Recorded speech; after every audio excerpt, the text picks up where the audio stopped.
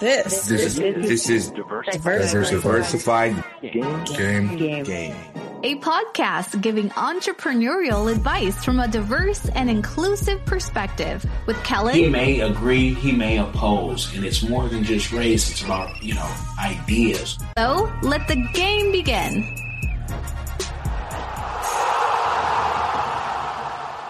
Hey, it's Kellen, and today on Diversified Game, you guys, I have an actress. Some of you guys will say, an actress? You always have the actresses or the movie people.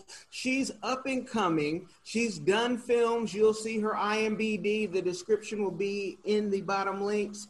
But her name is Mo-Gina. And I just want to say, Mo-Gina, welcome to the show. How are you? Thank you so much. I'm great. I'm feeling good today.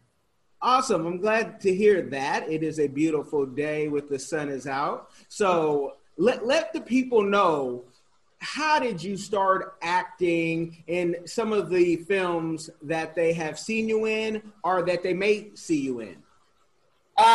Well, I'll just keep it short, but I started acting in high school. I went to go see a play randomly, like it wasn't for an assignment or anything. I was just chilling after school, and then I heard there was like a play, and I was like, okay, I'll just stay and watch.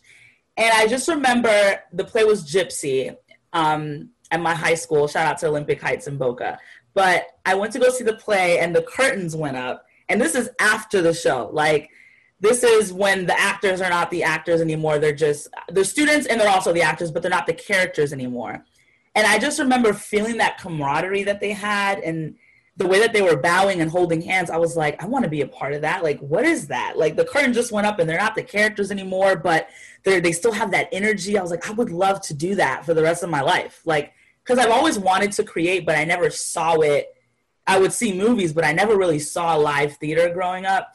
And immediately I signed up for drama class. And then that has a whole long journey from doing that to studying in New York. And then before I moved to New York, I auditioned for a film called The Big Frozen Gumshoe, and it was on a lot of film festivals. It still is in rotation for film festivals. And then after that, I've just hit the ground running, and I've been auditioning and acting in different projects. I'm currently in a movie right now that's currently on pause for production, but I have a few scenes left to finish that up. And I'm just so grateful to still do it, because sometimes I think back at, that little girl that saw that show for the first time, and since then I've wanted to entertain, because there's a joy that comes from that. Like, you're in a theater, you're acting, and then you're bringing people together, people from different races and classes, and they're just all there enjoying something together. So for me, it's something that I feel like it unites people. A lot of times it's the hardest part is the start.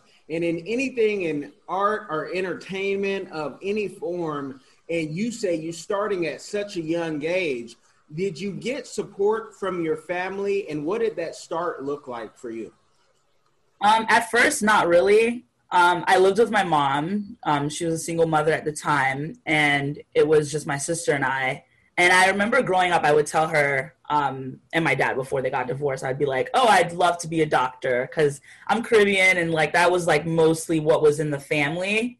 Being a Haitian woman, so I would see that and I'd be like, oh, I want to do that. And like my aunt was like staying with us for a little bit, and she was studying, and she would give me her anatomy books, and I was also in anatomy class. And then after I saw that play that same year that I was in the anatomy class, I remember I went home and I just like, told her at the dinner table, like, hey mom, I want to be an actress. And she was so confused. She was like, wait, what? Because there aren't any artists in our family. I'm the only artist in my family. Unless there are some that I don't know of that are in the Caribbean. But at first it took her by surprise, but she was still very supportive, because she's all about like, as long as you're happy, that's okay. So she'd bring me to rehearsals, and then she saw my first performance, and then that turned to her seeing several and seeing the feedback of people that would watch, and then her seeing me on the screen for the first time in New York for my final reel at school. And she's very supportive now, because she's like, all right, like, you're grinding, you're doing your thing, and it is possible for you to succeed. And that's the thing about Caribbean parents, like, they just want you to succeed. So I just took that formula of like what I see in my family with the successful people. I'm just like, all right, I'm just going to apply it to my art. So at first, no, there have been a lot of like, oh, like it's not going to make money, but then now they see that it makes me happy. So, yeah. And so how did you get over that, that first, wait, no one's going to support me and I'm going to, try to make money at this to support myself. Those jitters, and maybe those jitters are still with you because many entrepreneurs of all forms have that. Like, how am I going to make this work? I think that you can't see something for yourself or think it's possible unless you see it. So if I did not have people that I looked up to or certain artists, either they're actors or singers and rappers, if I didn't see people that look like me doing it and hearing their stories and finding out their stories, I wouldn't think that it'd be possible for me. Because mind you, I come from a small town in Florida. I was born in Haiti, but I grew up in Florida at the age of 5 going on. And again, I'm only artist in my family. Sometimes we would do like skits at church and stuff like that. But other than that, like I'm the only artist in my family. So that at times, being at like family events or holiday events, they'd be like, oh, what are you doing? What are you doing in school? And I'd be like, oh, I'm studying theater, or, oh, I'm studying multimedia. Like currently I'm studying multimedia. So looking up to people, like I remember when like the Odd Future wave was going on, that kept me like really inspired in high school, seeing like Tyler, the Creator, Frank Ocean, Earl Sweatshirt, like all those people in LA, like really doing their thing and owning their own label, but putting in the work, like knowing that they had a 9-to-5, but they put in the work till when they didn't. And artists like till this day, like I still look to that to inspire me, like Tierra Whack, like she's a rapper and she had like a 9-to-5 up until like now she's on Black is King with Beyonce. So I think that I had to make that, like I had to just come to terms with the fact that I will have a day job for a little while, but that's okay because my day job, I make sure that that also makes me happy because I work with kids with preschool and I do art with them. So I make sure that that artist in me is fulfilled, and I just have to understand that I have to keep doing that until I don't have to do that anymore. So. And that's the push. And what I was trying to describe for the people is, there is, when you're trying to, be your best, it takes a certain type of ego to say, I'm going to be the best at this. But it takes, I think, even like greater confidence in yourself to say, I don't necessarily have the support of the loved ones, which that's a very common thing for most people who succeeded. If you told them your vision, it's like Joseph in the Bible, they'd probably laugh at you and say, hey, this is never going to happen. And you need to stick with reality, but that's not where you live. So are there any processes that you go through, whether they be daily, weekly, whatever, to like keep yourself pushing to be in that good vibe and space? Oh yeah, for sure. One of the things that I do is I like to keep my peace, and I like to be very private. Especially with things that I share with people about like what I'm working on or what I'm doing. I already know from years of doing this, like a decade, this year made it a decade, that there are certain people that I even know personally that don't support it or don't see it happening for me, or those that 100% do. So I share with those people, but also my day-to-day, like just to keep myself positive and uplifted, is I pray and I meditate, and like every day that I get to practice my craft, or if it's not acting, painting, writing, I do that daily so that I am fulfilled and I feel like I'm living in a purpose and I am centered. So I am very protective of my energy and myself. And I also like to get that energy back in by sharing with people that want me to succeed, and also praying and meditating. So gotta keep myself aligned. That always helps. And you have a YouTube that, you're going to show more love to. And you have a podcast that we talked about the monetization right before film. We just launched this week. Like we launched on Tuesday. And what is it about, your podcast? So the podcast is with my really good friend. Shout out to her, Nella. And she and we grew up together. So I know her. I've known her for a long time. She's also an artist. She's a photographer. And then it was in high school, like she and I really connected because we're like the rare ones out here. So we hung out a lot, like around June, especially with like Black Lives Matter and the George Floyd situation. She and I were panelists for an event called Silence is Violence.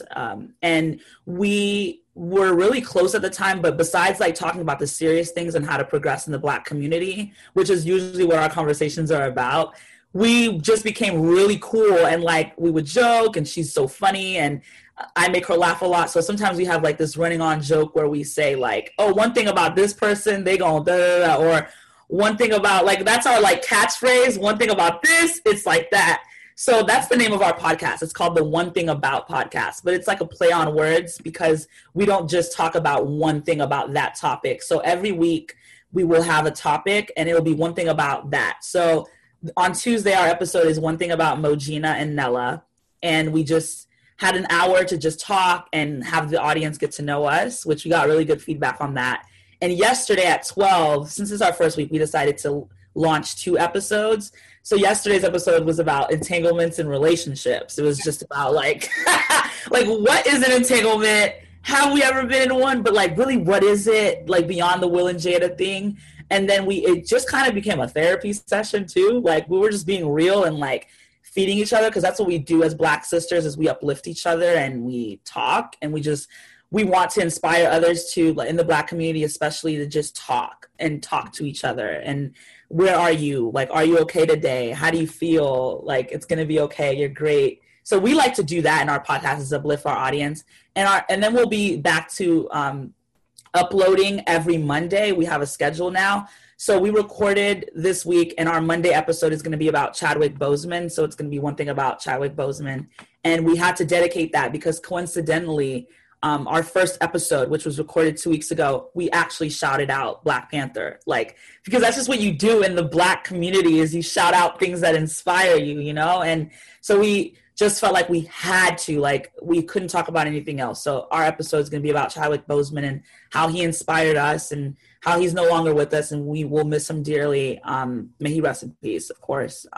So basically that's our platform, to just talk and inspire, and we will ask for feedback from our audience, like what do they want to talk about? And then if we have a topic, what was their experience with that topic? And we'll go from there. So it's just our new platform to talk. And I've always wanted a platform like that, either a radio show or a podcast. So I'm very proud of that. And so with that, and I see that that's going to be scheduled out. Are you going to maybe add some of that to your YouTube? Because I see on your videos on YouTube, you say, I haven't done a YouTube in a while. And I know I represent YouTubers. So I know it's a real job if you are constantly putting up stuff. But I could see some, cross promotion at least with that, because it seems like as a entertainer, you have to create your platform while trying to get on other platforms. And, at somewhere down the line, you say, hey, I've made it and I can, afford to live the life that I want to live. Have you considered doing any of that? I have. We have been talking about recording it visually, like having a camera set up to where the audience can see us while we're recording, because we have a really cool setup where it's like an in-house cute radio studio. That's what it looks like. So we can set it up visually to have it on a YouTube platform. For sure. I will definitely have it on my YouTube. Because on my YouTube, I just wanted to have like behind the scenes content. But it's very rare that I'm allowed to record while I'm on set. So I've been thinking about like, okay, what am I going to upload on here? So instead of having a new YouTube for the podcast, that's actually a really good idea. I haven't thought about that, but that's a good idea. I'll do that. Okay. We just don't like to get the game. We like to give it to my consultant hat, my PR hat never turns off. So I'm like a walking billboard.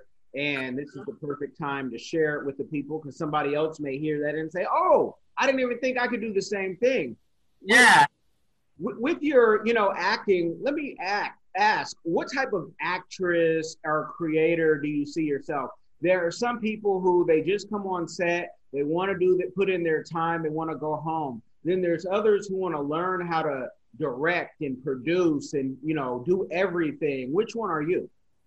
I'm more of the not to compare myself to these people, but I'm more of the like the Daniel Day-Lewis's or the Viola Davises or the Chadwick Bosemans or the Lupitas or the Michael B. Jordans, because I've learned about how they approach the work. And I noticed that subconsciously, that's how like my roles have been in the past. I've only been in 4 movies that are independent. One's in post-production right now. But I noticed that every role that I've had, it was something that like it drew me to it, and I didn't just do it just to do it or just because it was going to get me hype or get me attention. It was because I truly believed in that character and thought that, oh, wow, I would love to create a world with that. So like currently I'm playing a nurse, and like the only reason that drew me to that is I get to live in that world for a bit, create around that world. So I see myself as that actress that's just all in. And usually how I approach the work, it's the same. Like I just live in that world as I'm in it, just because I just love that about theater too. Like you're living in a world. So that, and I'm currently studying to be I'm a multimedia major. So I eventually would love to direct. Not right now though, because I can't think of anything, but eventually. And right now, currently, since August of 2019, I've been working as a writer freelance for a company called Eminence Elite. Shout out to them. And I'm a senior writer on the team. And before COVID, we're actually producing a web series that I wrote 2 episodes for, which I've always wanted to write, and I learned how to write for film and TV in school at the New York Conservatory. So I would love to write and direct eventually, but right now I'm really focused on acting. Yeah. Okay, no, that's awesome. I've done a film as well that it's called Road to Cameroon, and it's on Amazon and YouTube and wherever else. And I like the creation. I would never consider myself an actor. It's more documentary style, but I know how the process is. Have you ever done any of the conferences? Like, we're here in Florida, and in Miami, you have every year, and it's a great conference, folks. If you've never been, you got to go. But it's the NATPE. And have you ever done any big conferences like that? Yeah. I've done one conference. Since I've been back though, from New York, I've been really focused on like my day job and finding work like creatively. Mm-hmm. Been in that mode when those conferences are around. I'm usually filming or in a play, but I haven't been to one in Florida. But in 2016, I went to the Southeastern Theater Conference, and that was a chance for me to work and study with different people that are in the theater industry and produce and present monologues to certain people. So I've done something like that for theater, but not yet for film. Can you talk about what conferences do for you? The audience constantly can hear me say conferences make the difference. You'll meet people that you will never meet anywhere else, especially just being at home. What did that conference do for you that maybe made you stand out amongst others who have never been? Well, before I went to the conference, because I like to bring my A game before I even show up, I like to just show up as my best self. So I knew I was going to this conference in March. So starting in January, I started to study and work through a monologue. And I was just preparing for something, like they say athletes in a marathon, like they prepare for years for something that's only going to last for like 10 minutes or 5 minutes even. So I knew that I was going to have a chance to present my monologue, and people that were important were going to be watching me. I was doing this monologue for college. Like I was doing it to figure out where I wanted to study next. Would it be New York? Would it be London? Would it be California, Atlanta? So I prepared with a well-known theater director out here in Florida for 2 months. And then I went to North Carolina to the Southeastern Theater Conference, and I had one day to just present my monologue, and people were watching. And I got 16 callbacks from different schools around the world and different theater companies around the world. And I think if I didn't prepare for that long, it would have probably just been 2 callbacks. So that was an accomplishment for me. So for me, the conference and that, because my intention and my intention was to get accepted to a really good school in a really good area. So I prepared for that. Now, if someone's intentions or their goal to go to a conference is to get signed to an agent, they need to prepare like that. Because there are there are conferences for that. Or if they would like to just meet someone in the industry and have a conversation with them, then they need to prepare for that too. So it just depends on the goal, but there are opportunities there that you wouldn't even expect. Like I just thought I was just going to go and present my monologues. I didn't even think I would be looked at by so many different schools or considered. I'm so glad you said that, because that, again, and I'm pushing the NATPE like I'm getting a paycheck.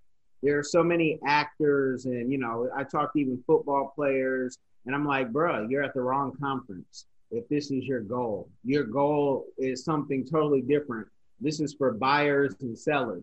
It's not necessarily for actors, unless you want to learn how the behind the scenes works. And most talent in my 2 decades of doing this, I started at 2 people.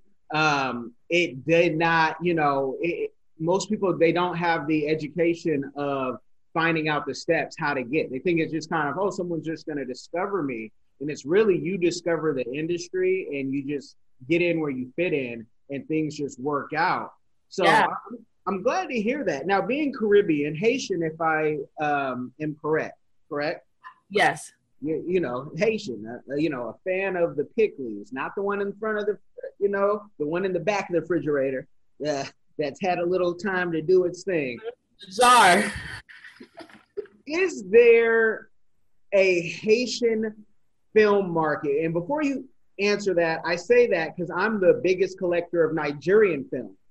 I don't sell films in America, but I have a vast collection of Nigerian films. And I mean, I've been collecting for, again, more than 1 decade.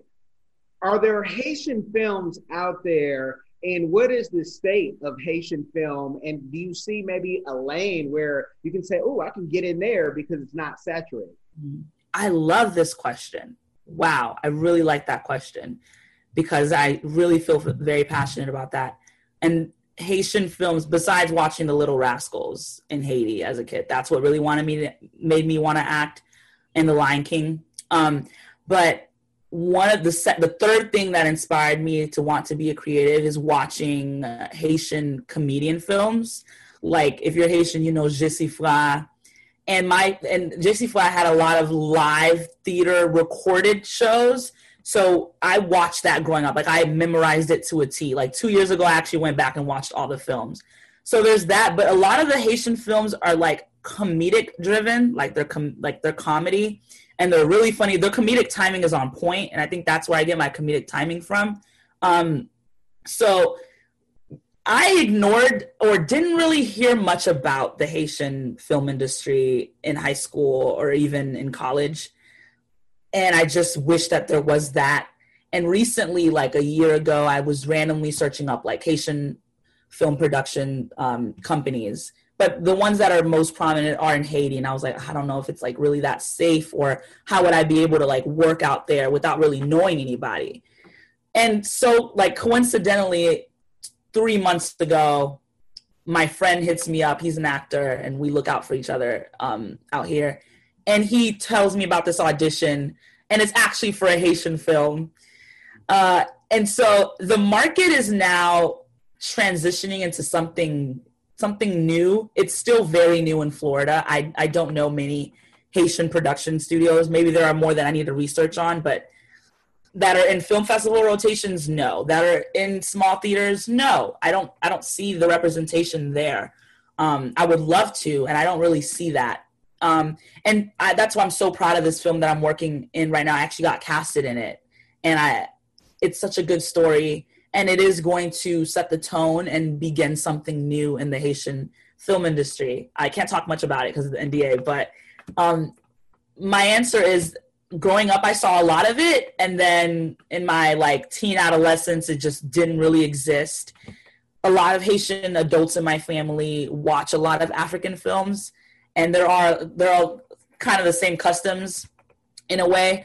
But again, I didn't see that represented until now. I'm a part of something that will start that. So I feel good to be a part of the movement. So that's awesome. And it's, Nigeria has really set the mark. I mean, they make more films than anybody in a year. And people used to always talk about the quality, but you have to start somewhere.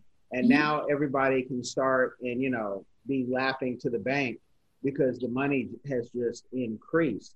And that's a big thing where in acting and creating films, you know, you're not making a film, at least as a creator of a film, for today's money. You're making it for next year's money or the following year when your royalty check comes through and you're like, oh, wow. You know, if it was even about the money, because most artists will be woken up by, I got to get this out of my brain. I got to put this into the world before I die. I agree. And you have passion in your acting. I saw one reel that I'm going to probably play it in the beginning if I can rip it properly, but it's talking about the men and what they want. And you're talking to, you know, some guys. And I said, I love honesty. I don't live in a box. Even when I die, many, many, many moons, you know, I'm talking about 50, 80 years from now, you know, maybe more. When I die, I don't even want to be put in a box, put my ashes somewhere because I'm so out the box thinking.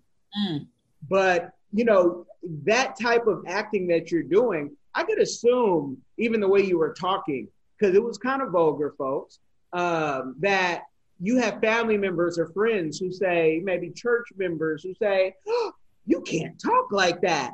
How do you get over what people expect of you and who you really are? You know, I have to give credit to just my parents. My mom is very confident, and so is my dad.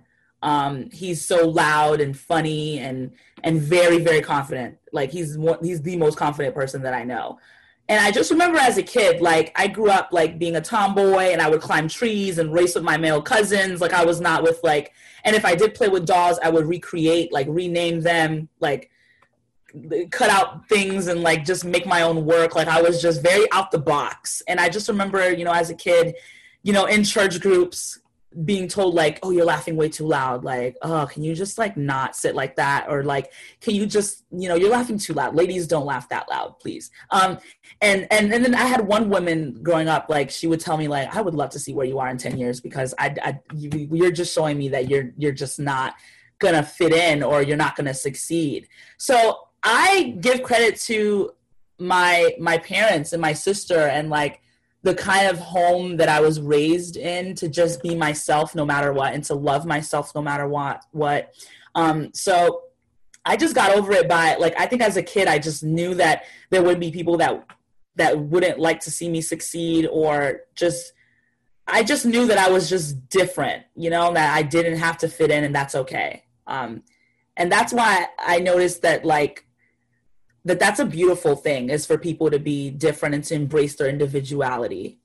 No person is alike. And if you are that out of the box person, you should just embrace it and run with it. So that monologue was very confident and out of the box and vulgar, but that character, I wanted to play her. I had a choice between two and I picked her because she was saying some things to this man in a bar that like you wouldn't expect a woman to say in a bar, and she's confident and grounded. And at the time that was before How to Get Away with Murder was out, but I was watching How to Get Away with Murder, and Viola Davis is such an inspiration to me, and she's very like grounded and out of the box and so different, and even her voice, like it's deeper. And being like, you know, being a kid and being told like, oh, your voice is so deep for a girl, or like, you know, you're so different. But I just embraced it because I, again, had that confidence at home that helped me get through it, you know? No, that's awesome. Awesome to hear because there are so many people who are out of the box and they have to live in this lane, and you'll hear, and I'm sure you've heard this before, oh, I wish I could be like you. And it's like, you could be, you just got to stop caring what others that don't matter think of what you're doing in your life. Yeah, exactly. Being out of the box, though, and I'm almost like I could guess, like if I looked at your personality test, that it starts with an E. Yeah, TJ. You know, yeah, you know, I could probably guess it. how do you deal with being a young woman, being a beautiful woman, smart woman, out of the box, and now we have, Hollywood finally exposing the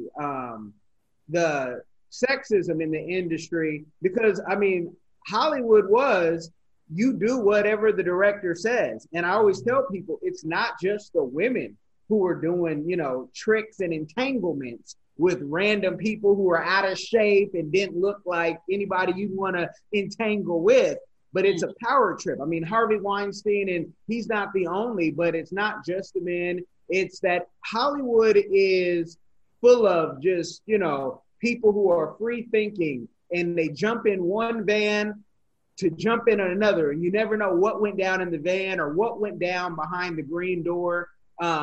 You don't know. How do you deal with that? Because being new, it's like you're vulnerable, and many women are like, I'd love to get into Hollywood, but I don't want to sleep my way up to the top, or I don't want to have to play a role that, maybe it's kissing another woman, or maybe it's killing even somebody. Some women don't have a problem with that because we see Lifetime. But how do you deal with those issues? Because men don't really think about those things.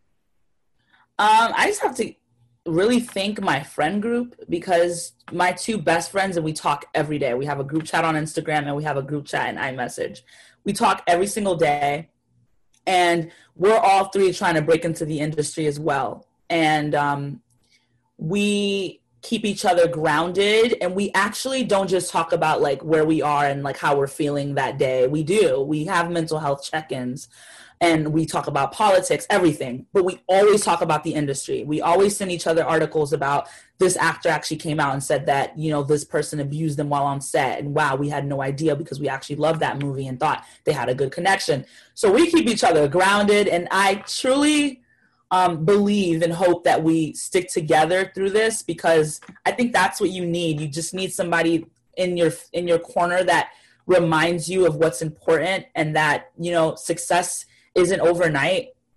It's not. And the way that I'm going about wanting to succeed and create my own work and act in things that I care about, I know that that's going to take longer than, dating that person that did this movie. That's going to take, because I could have done that. I had the choice to do that, but I'd much rather, go about it my own way, in a way that I know that I'll be proud of. And some people are proud of that path, but I know that what would help me sleep at night or would make me happy is choosing my own way and having people on my team that remind me of what's important, and that self-love and, peace is way more important than a check or status. Because I think if going about it the genuine way, that stuff will come. Can you give some tips? Because you said you could have went that way, of maybe signs for women to kind of say, maybe they hear something that doesn't sound right that you've heard, and you're like, nope. Instead of answering it like this, being rude, possibly being blackballed or kicked off stage, I did this. Because a lot, in our trainings, we find a lot of women don't know how to like deflect and just kind of pivot to, go a different direction. So we teach it, and we're paid to teach it. But can you talk about some things that have helped you? What has helped me is not worrying about being liked, like not worrying about like, oh, if I say something, this man in this room is going to like shift, and I don't care. Like, for me, I always speak up for women, and Black women especially. And I've always I keep a lot of women around me. A lot of my best friends are women. I have a lot of guy friends as well, but I really protect and value women, especially where we are right now and all the hate crimes that are happening against women. So for me, if I'm in a position where someone says something that is sexist or can make me feel belittled, I always speak up. So what I would say to those women is, don't be afraid to speak up. Don't be afraid to turn down a role if you feel like that person is not going to respect you, and they probably just see you as like an object, because that work that you want to do, it will come. And one thing I learned in school is, if you don't see something that you see yourself in, like if you want to play a role and it's not there for you, or you know, you don't feel like you're getting all the opportunities, write your own work, you know? So, because screw that person that's making you feel belittled or that you don't feel like you matter. Don't feel like you have to take that job at the expense of your peace and your confidence, because you're going to come out of it traumatized or uncomfortable. And that's not what we want. Like, I advocate for self-care and peace. So for me, it's about speaking up and not caring about if that person's going to like you at the end of the day. Because if they get uncomfortable with you speaking out, then that means that there's something wrong with them and not you. Now, when going on this journey, I'm sure you heard, my wife is from West Africa, and in the African community, I always tell people black folk are black folk all around the world. It doesn't matter where you're at. You know, I done traveled to over 16 countries. I done seen black folk, I don't understand what they're saying, but I know what they're saying, right? And then I learned, okay, I knew that's what that grandmother was saying, you know, let me take my hat off inside or whatever, right? What is did anyone tell you need to have a backup plan while you're getting into this? You need to get into nursing, you know, so then if this acting doesn't work, or while you're trying to get your role, you can be a nurse working 3 times a week and then act. Tell me about them stories and journey. I have to laugh because it happened to me like that same year after I saw the play. I was feeling so confident. And my history teacher, if you went to my high school, you know who I'm talking about. He was an actor, and he, like, after we were done with our work, he would always show us his, like, old commercials. One time he brought out his headshots, and I'm thinking, like, oh, this guy is like, oh, he did that? Okay. So I'm feeling confident. I go to his class. I'm like, hey, mister, you know, and I'm like, hey, I'm thinking about being an actress. Like, I would love to do it. Like, I just think it's for me, and I feel like I found my calling. And he straight up told me, don't do it.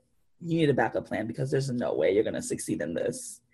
And I just remember looking at him like, oh, all right. And at first I just felt so hurt. And I was like, dang, I thought he would have my back in this and give me some advice, but he didn't. He didn't give me any advice.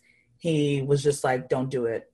And I realized that because he failed at it, he told me not to do it.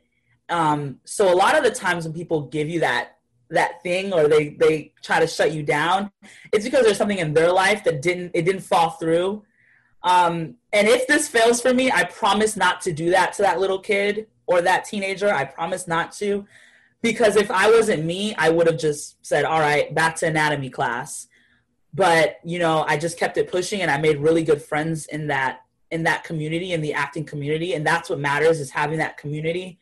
But that was the first person I told, even before my mom, and he was like, don't do it. You're going to fail. And I laugh at it now because I'm like, oh, dang, like he snapped, you know? Yeah.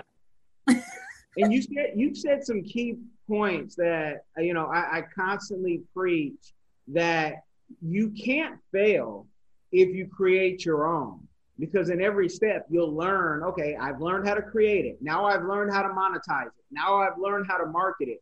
The problem with most people, and I'll say especially Black people in America, but it's a global issue, is you don't find a team amongst the way, and you want to do every job, and you can't do every job. You can do many a jobs, and sometimes you have to do all the jobs. But if you start making money, whatever money is to you, because, you know, what y'all call money with the phone, we don't call money over here, you know, Jay-Z reference. But when you start getting the money, before you buy the chain, get yourself a manager, get yourself an assistant, get yourself, you know, before you buy the $5,000 bag, ladies, go get yourself some help, because to have $5,000 bag and have $5 in it and no team, you can't succeed without a purpose, without a plan, and without a team. Wow. You just can't. So, yeah. So, you know, you've had some success, and you're, you know, 4 films. You say only because you know what's to come, but that is nothing to sneeze at. With the success that you're having and that you're going to have in the future, what is a community give back that you are doing right now, or that you want to do in the future? Right now, my community give back is my podcast, because we always try to uplift our community. And that's what I could do right now. But what I would like to do in the future is help Haiti. I would love to open art schools in Haiti, especially, or art galleries, where children also can learn art, because there wasn't a lot of that growing up. I went to school in Haiti. I went to pre-K and kindergarten, and I don't remember like really feeling like I was fulfilled in that aspect. And I think there are a lot of Haitian artists that are brilliant. Every time I go to DR to do mission work, I'm very passionate about mission work and helping those that need it. We would always go to the Capitol on the last day, and there's like an art walk with paintings, and we would go with our church. So the priest would tell me, like, every single painting you see here, like, they're all Haitian artists. And I have a few of them here at home. And the talent in the Haitian community is there. It's just, we need more people to nurture it. So I would love to do more for Haiti. And that is one of my plans, is to actually open some art schools in Haiti. Now, you mentioned Haiti, and then you mentioned the DR. We know, it's one island. Yeah. And I can't wait for things to open up, because by now, being 2 months in Florida, I thought I'd be at least in half the islands that I had never been, that I've been able to see from other islands, and be like, hey, we can't wait till we go over there, right? Yeah. But because I love Jamaica and I love San Martin, but I want to see everything. Mm-hmm. I know my Haitian brothers aren't always treated well in the DR. So when you say, I want to help Haiti, but then when I'm in DR, how separate are things when you're there, and could things ever connect and combine where you can get like a powerhouse where these countries are working together, people are being treated fair? What's your opinion? Because you've been there and you're from there, It's funny because I started going at the age of 13. I'm 25 now. So at 13, I've been there 5 times for mission work. And getting out there, we have to raise some funds to actually go out there and stay at a hotel. But once we get there, we stay for 5 days.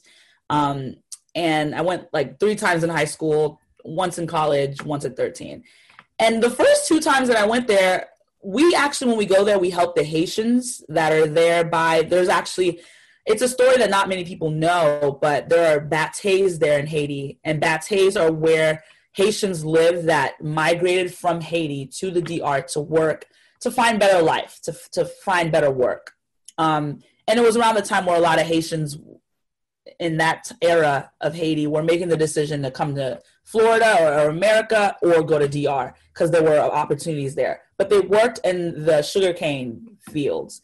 And then since then, it just dried up, that industry. So there are a lot of Haitians that are living there, thousands that are poor and hungry, and a lot of their kids don't have education. So we go there to help. And I actually see the progress from when I was 13 to now. I actually went last year, and it's just so beautiful. And so when I was there, the first 2 times that I went, I didn't know that there was tension between the Haitian government and the Dominican government and the Haitian people that live there. But I think that the way that we can help or get over that is by coming together and realizing we're all on the same island. Like, my best friend is Dominican, and she's an actress. So I think one day, like, when both of our communities see, like, a Haitian and a Dominican best friends, and they're so alike. She's my most alike friend that I have. But I think that once people realize that we're all the same, but it's like, I think the government just has to give into that, and realizing that we are all the same. We're on the same island at this point. Like, if you're thinking Haitian and DR, like Haiti and DR, they're on the same island. They just speak different languages. Some of them look exactly alike. There's no difference really. So, and that just comes with a lot of the things that are going on in the world right now. Like, when you think about police brutality or slavery that's still happening in certain parts of Africa and China, you just think like, okay, I wish that people that were in power, or those that have that little bit of power, like police, that they just realize that we're all just the same, And I think eventually, I hope that we can get to that point. But right now it's about like you know, when we go out there, like, we're very careful, and, you know, sadly we have to be, but it's a beautiful island. I love it. I love the DR. And yeah, like you said, like, I would love to travel more too. I've been to different parts of the Caribbean, but I would love, like, my goal is to just visit every island in the Caribbean, because you do find, like, wow, this person's from the Bahamas, but they're exactly like my aunt. Like, we're so much more alike than we think, you know? And you can find that, I mean, I tell people, if you really think, I mean, color culture is one thing, but you could be in Belgium and find somebody, maybe they look like you, maybe they don't, but you can connect on, you know, it's really about finding your tribe. Yeah. Authors like Seth Godin have written books on it. He's written 200 books on it. And it's just something where, you know, find your tribe. Because I'm weird. I'm a weirdo. I'm a unique person to folks who don't think like me. And when I get around my tribe, it's like, oh, we all blend in. We all get it. Nobody's offended. Because if you're easily offended, you can't be around me. After 6, when we get into what we get into, you know, we say what we want to say, and we never mean to offend, but we mean what we say, because that's our opinion. So that's beautiful. And I'm don't want to give the people a game overload, but I do want you to tell them, for this project that you can't talk about, where can they find you? So when you can talk about it, they can go, boom, there it is. On my Instagram. That's where it is. My Instagram, at Mogina Italian. Instagram, are there any other social media? Snapchat, second Instagram page? Mogina_Italian. So it's MOJENA_TALIEN. My Twitter, I'm always on Twitter. I'm usually live tweeting the bubble games, because I'm really into the NBA. So I'm always just live tweeting that, but I usually like talk about the projects that I'm in every now and then too. That one is Mojo Valley, inspired by Tupac. But it's MOJOVELII. And that's it for me. And on Facebook, it's Mogina Italian. And I'll definitely have your YouTube and all that in the description, so you guys can go check it out. If you're listening, you can go see what she looks like. You can say, hey, you know, encouraging words only. Yeah, there it is. That's where you can find me. All right. Well, you guys, be blessed by the game. Make sure you like, share, and subscribe.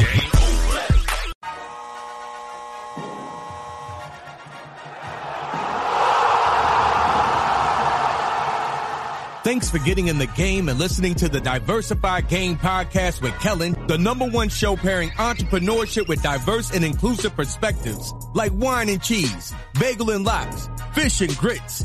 Be sure to visit diversifiedgame.com for all the good stuff. Join in the conversation and discover more content.